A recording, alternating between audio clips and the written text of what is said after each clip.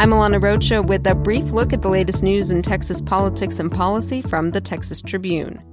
In the coming days, 360 immigrant children separated from their parents under the Trump administration's zero-tolerance policy will be among the first to be housed in tents near El Paso. The thousands of kids whose parents face prosecution for crossing the border illegally have filled Texas shelters in recent months.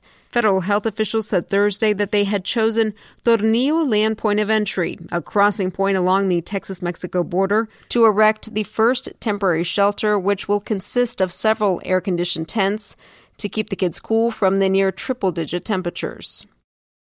Texas abortion rights groups are suing the state to undo almost 2 decades' worth of abortion-related state laws. They argue restrict women's access to abortion, promote the distribution of inaccurate information to patients, and shame women who want abortions. The suit cites the U.S. Supreme Court ruling that struck down a 2013 Texas abortion bill that led several clinics across the state to close, a ruling the group now wants retroactively applied to other abortion-related laws.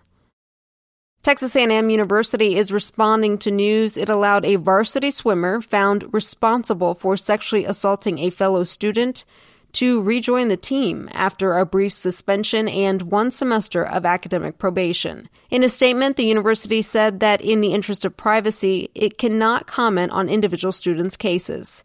The story, though, does not seem likely to fade anytime soon, with a growing Facebook group of A&M sexual assault survivors, a petition going around for the university to act, and national media paying attention.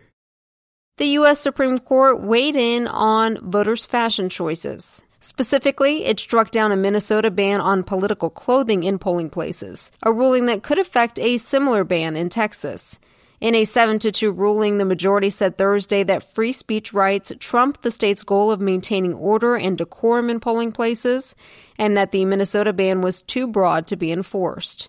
Texas officials said the law here remains in place and that it's more narrowly tailored than the Minnesota statute. Visit TexasTribune.org throughout the weekend for the latest from the state GOP convention happening in San Antonio. I'm Alana Rocha with the Texas Tribune. You've been briefed.